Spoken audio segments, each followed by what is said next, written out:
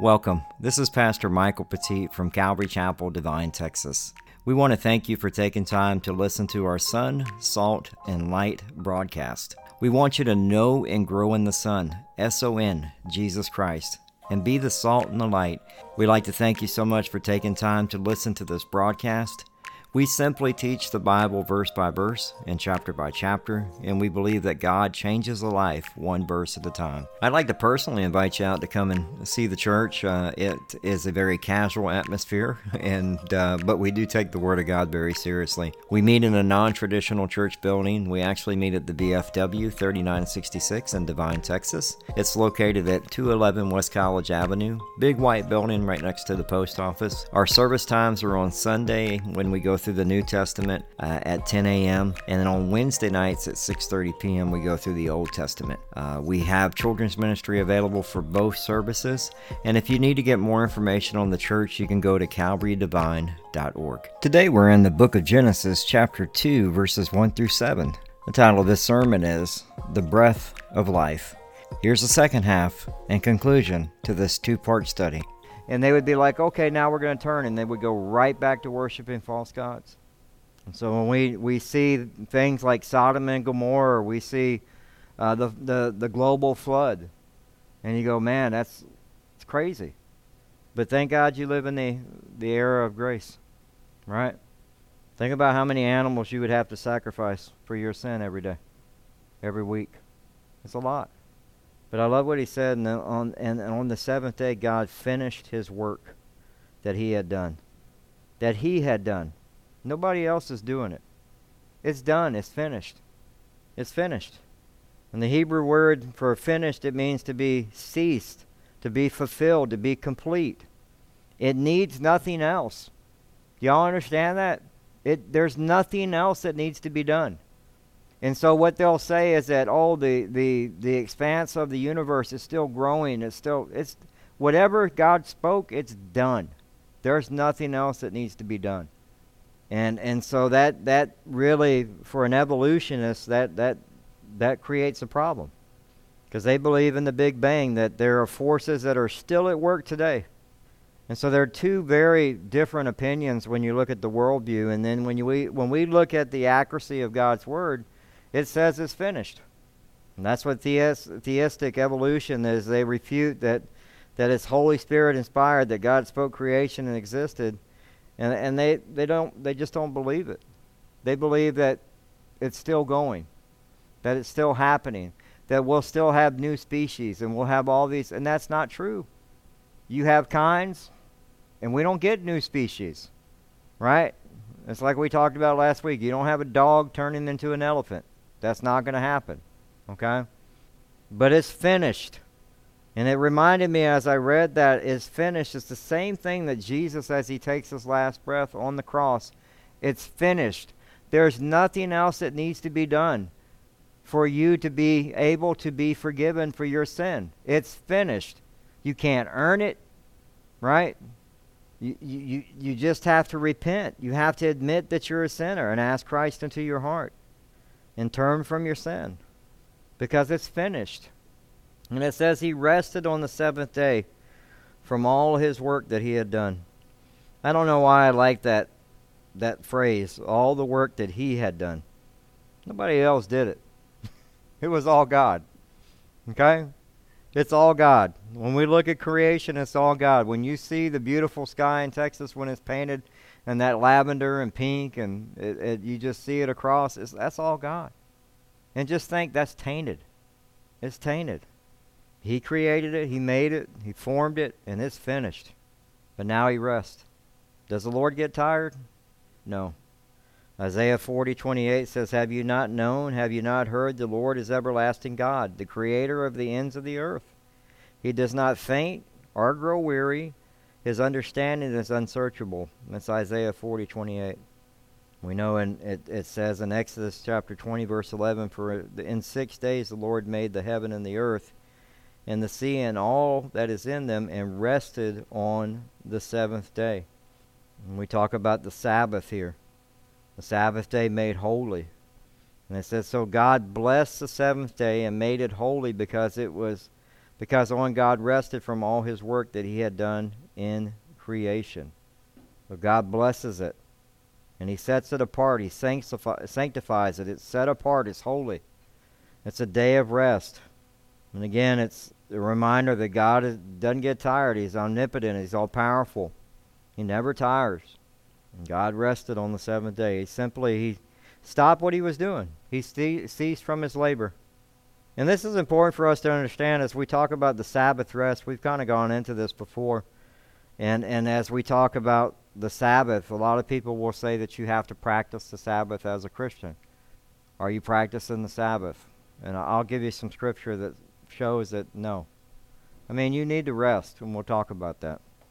But we know with the Sabbath, it was given in Deuteronomy chapter 5, verses 12 through 15. It says, "Observe the Sabbath day to keep it holy, as the Lord your God commanded you. 6 days you shall labor and do all your work, but the seventh day is a Sabbath to the Lord your God." Now, we know that what happens is with the Sabbath is the rabbis come and they start making traditions of men. They start writing what you can do for the Sabbath. Like, can you crack an egg on the Sabbath? No, I can't crack an egg on the Sabbath. I can't tie my horse up on the Sabbath or my donkey on the Sabbath. I can't do none of that stuff. They had all these long traditions of laws that people couldn't keep. And again, they were traditions because when Jesus speaks, Jesus tells them, he tells them it is written. He keeps going back into Scripture, trying to explain it to them. Those were traditions of men. In Mark chapter 2, verses 27 and 28, it says, "And he said to them, the Sabbath was made for man, not man for the Sabbath. The Son of Man is Lord even of the Sabbath." So Jesus was telling them, hey, look, the Sabbath rest, the law that y'all came up, I am the Sabbath. I am the Sabbath. Now, are you required to keep the Sabbath? In Colossians chapter 2, verse 16 and 17, it says, "Therefore let no one pass judgment on you in questions of food and drink, or with regard to a festival or a new moon or a Sabbath. These are a shadow of the things to come, but the substance belongs to who? Christ. To Christ." And then again in Galatians chapter 4, verses 9 and 11, it says, "But not that you have come to know God, or rather to be known by God. How can you turn back again to the weak and the worthless elementary principles of the world, whose slaves you want to be once more? You observe days and months and seasons and years, and I'm afraid I may have labored over you in vain." He's telling them, like, those things, they're not what you practice anymore. Jesus is the Sabbath. In Hebrews chapter 4, verses 9 and 11, it says, "So then there remains a Sabbath rest for the people of God.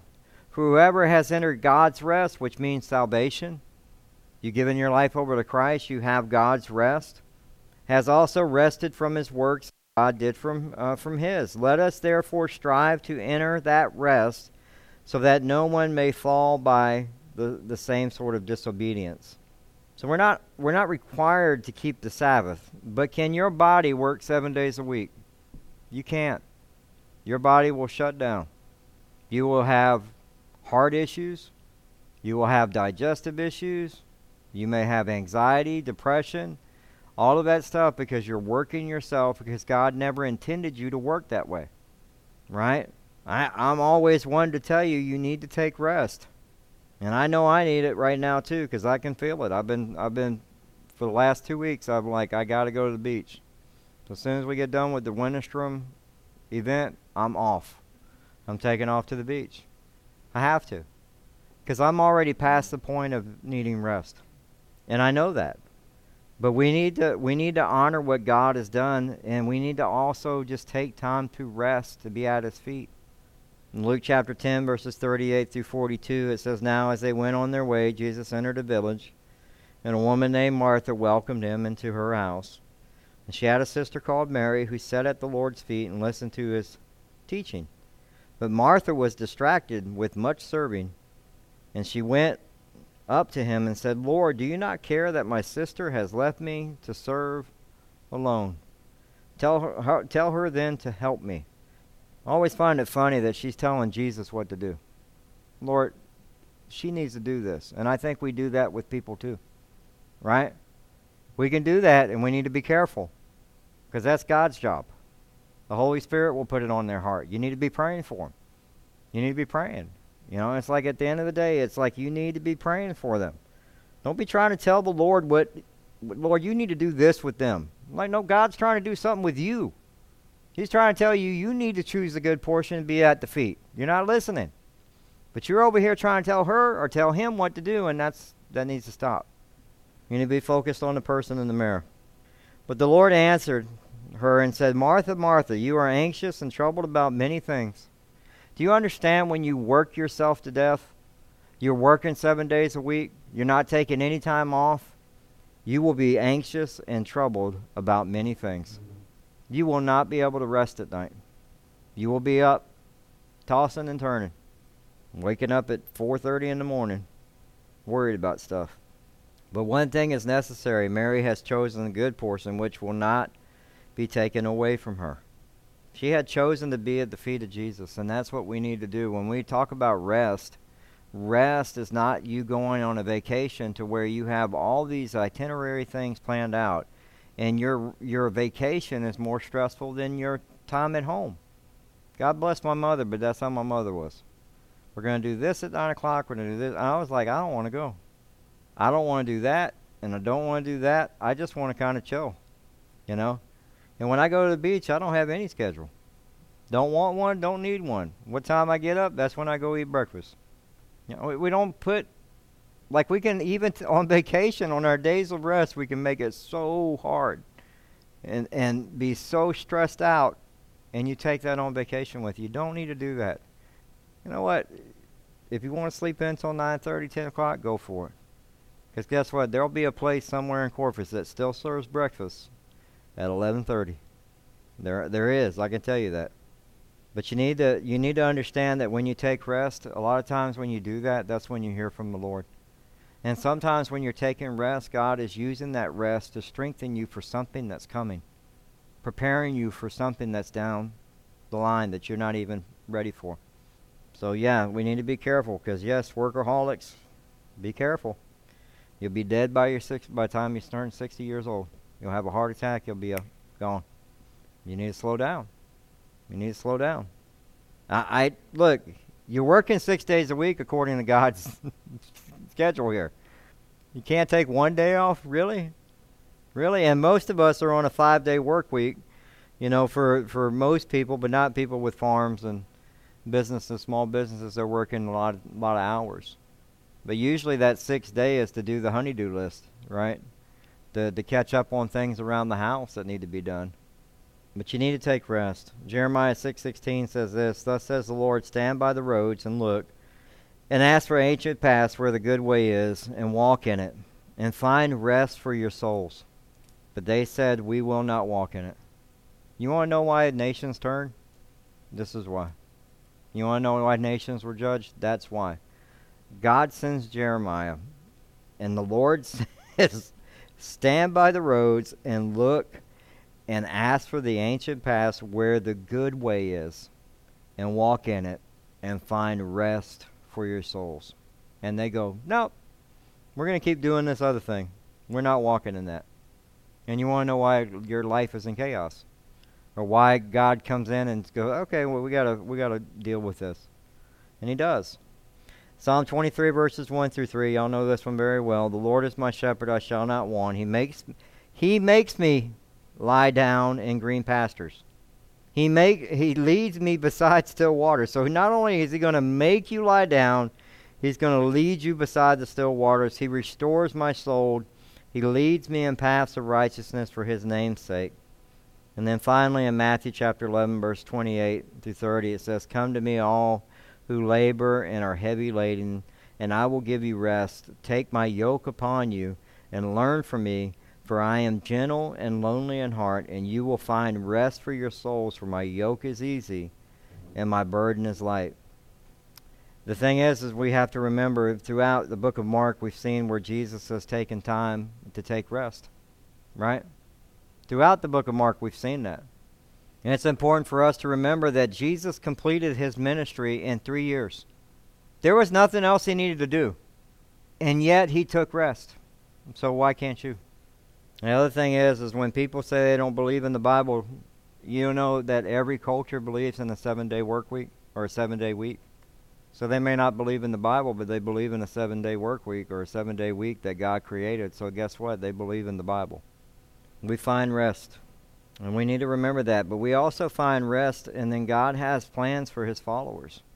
That's why he tells you in Ephesians chapter 2, verse 10, for we are his workmanship created in Christ Jesus for good works, which God prepared beforehand that we should walk in them.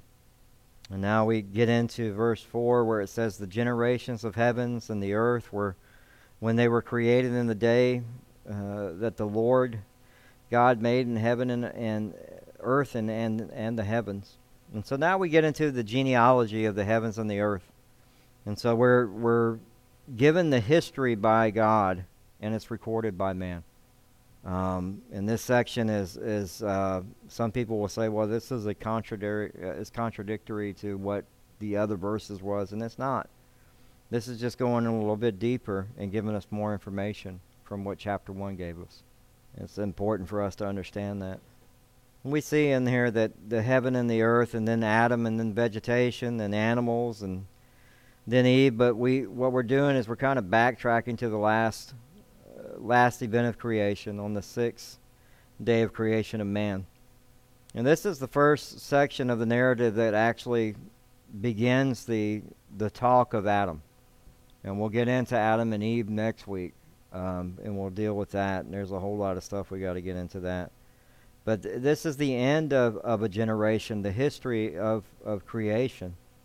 As he talks about these are generations, these are histories of the heavens and the earth when they were created. It's already been created. It's done. Remember, he said it's finished, right? It's finished. And so whatever God did uniquely done through creation, done on creation week, those things are coming and being revealed as what happened already. And so when we look at it through the lens of Scripture. And this is the first time, as we look at verse 4, we see the Lord God, Jehovah, Yahweh, the existing one, the Lord provider of mankind. And God is presented to us under the name of Elohim, the Creator. And when man appears, God appears with the title of Jehovah or Yahweh, the covenant maker, the promise keeper. And you're going to see that word dominate chapter 2, throughout chapter 2. And it says, when no bush of the field was yet in the land, and no small plant of the field had yet sprung up, the Lord God had not caused it to rain on the land, and there was no man to work the ground. And so we see that there was a responsibility that the man was going to have. So man was always had a purpose. Adam the farmer, actually, and naming the animals, and yet, as we look at the world today, we see work as a curse, right? After the fall. But it was always intended for man to work. So when you get to heaven, don't think that you're just going to be laying on a cloud eating chocolate or whatever you think that is. Right? I just think we forget that God had created, there was work always created for man. And it was something that was supposed to be beautiful. But we don't look at it that way, do we? We complain about it. We get upset about it. I mean, God's not only giving you work, but he's also giving you something to bring home every month to take care of your family. And you're complaining, right? I can sit here and talk this. I don't want y'all to think that Mike don't. When I used to work, I was a complainer, especially before Christ. But I read this, and one of the things that just reminded me is how blessed are you to be able to work. There are people that can't. God won't send rain until the global flood. When Noah has to tell everybody, hey, it's going to rain, and they're looking at him like, you've lost your mind, dude. Right? Verse 6, it says, and the mist was going up from the land, and was a watering hole the whole face of the ground. And we know Job 36:27 says, for he draws up drops of water, they distill in the mist of the rain. So the mist should be translated as they flow. It indicates that the water came from beneath the ground as springs and spread over the whole earth in cycles of water. And in verse 7 it says, and the Lord God formed the man of dust from the ground and breathed into his nostrils the breath of life. And the man became a living creature. From the dirt, the same soil that Adam's going to tend to. Adam came from, made from dirt. And it's a view of day 6 of creation where he creates man. And I love, because one of the things that talks about that word form actually is the same word that it means to a potter to fashion or make. A potter, and I think of Isaiah 64:8, it says, "But now, O Lord, you are our Father, we are the clay, and you are a potter, and we all are work of your hand." And we're all formed by God. And the man of dust from the ground, and breathed into his nostrils the breath of life, and the man became a living creature, formed from the dust. But yet, the breath of life actually in Hebrew means the soul of life. We're set apart from the animals. We are living beings. We were to have dominion over the animals, but we blew that. So who has dominion? I was watching a great old, it's probably old, but it was called the Superbook. And it's these stories of the Bible, and then they were doing Genesis, and they were showing Lucifer when Lucifer gets cast down. And both my grandkids were like, "He's bad." I said, "Oh yeah, he's bad, very bad." And I was like, I was so excited that they showed him being cast down.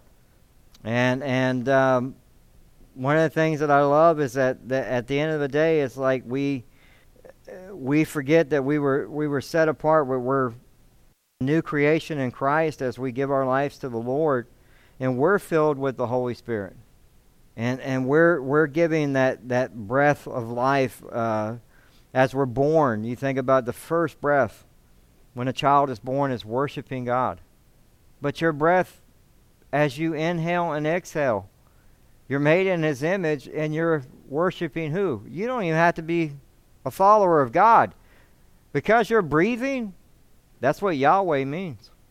That's what the word, and as you look at that, as the scholars looked at that word, it actually means, they concluded that the breath was the very name of God. Our breath is a confession of His almighty power, that we're created by Him. That's what Yahweh meant. It didn't have it wasn't spelt the same way.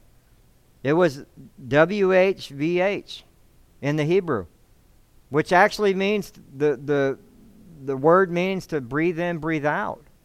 Every time it's the same sound you make as you inhale and you exhale.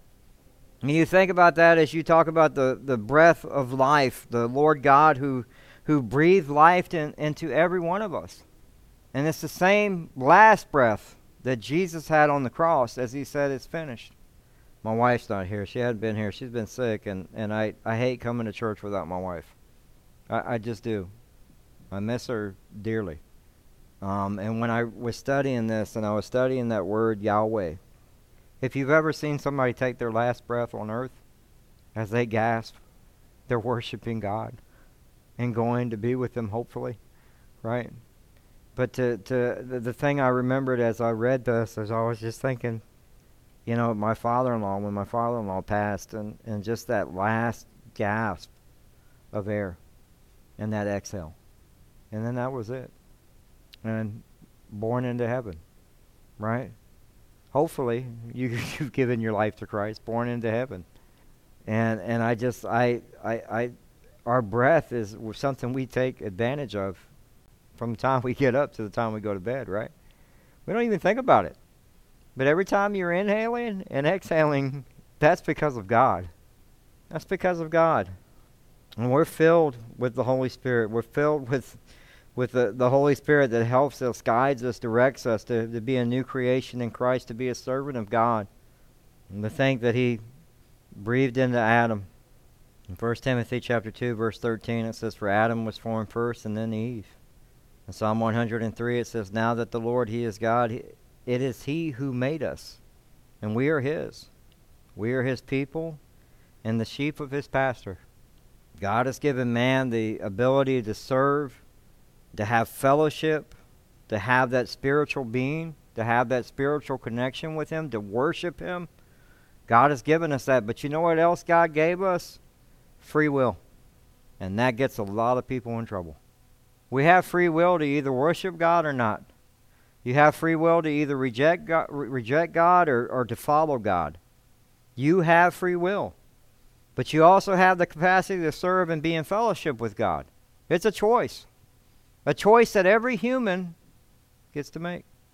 You know, you think about it, you just think about your life. Think about by the time you're 6 or 7, you start knowing what is right and what's wrong. And you know you're doing wrong. And yet we have free will. And it's amazing. You know, I think some of the greatest testimonies are people who just grew up in the faith. And you would say, oh, no, it's got to be the one that was a coke addict. And no. What a testimony for somebody to... That's why I love Daniel. When I read the book of Daniel, I'm encouraged by Daniel because I see somebody who lived a life from the time he was... that we come onto the scene when he's a teenager, worshiping God. And still worshiping God as he goes home. Man of prayer, faithful, praying for his nation, created by God. We're all made out of the dust. We all have had life breathed into us. We have a master designer. I think when you study the body, and we'll get into some of that next week. Next week. We'll get into some of that as we study just the uniqueness of God's creation, our bodies. I mean, it's amazing. It's amazing. I think the thing that we need to remember is as God breathed in life to Adam, the last Adam actually took his last breath on this earth on the cross. Jesus.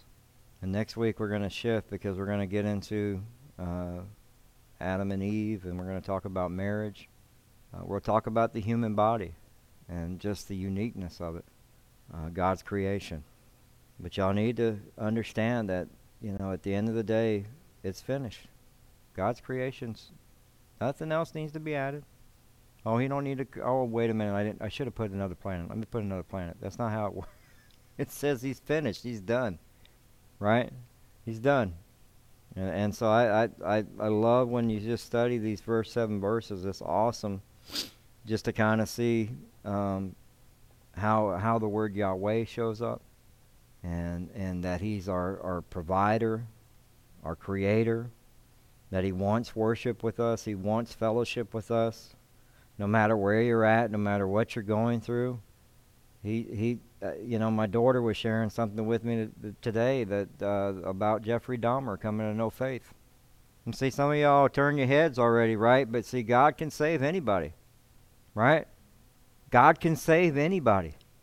That's our God. Like that God would, like we look at it and go, man, dude, that guy's nuts. But God saved him. Son of Sam. God saved him.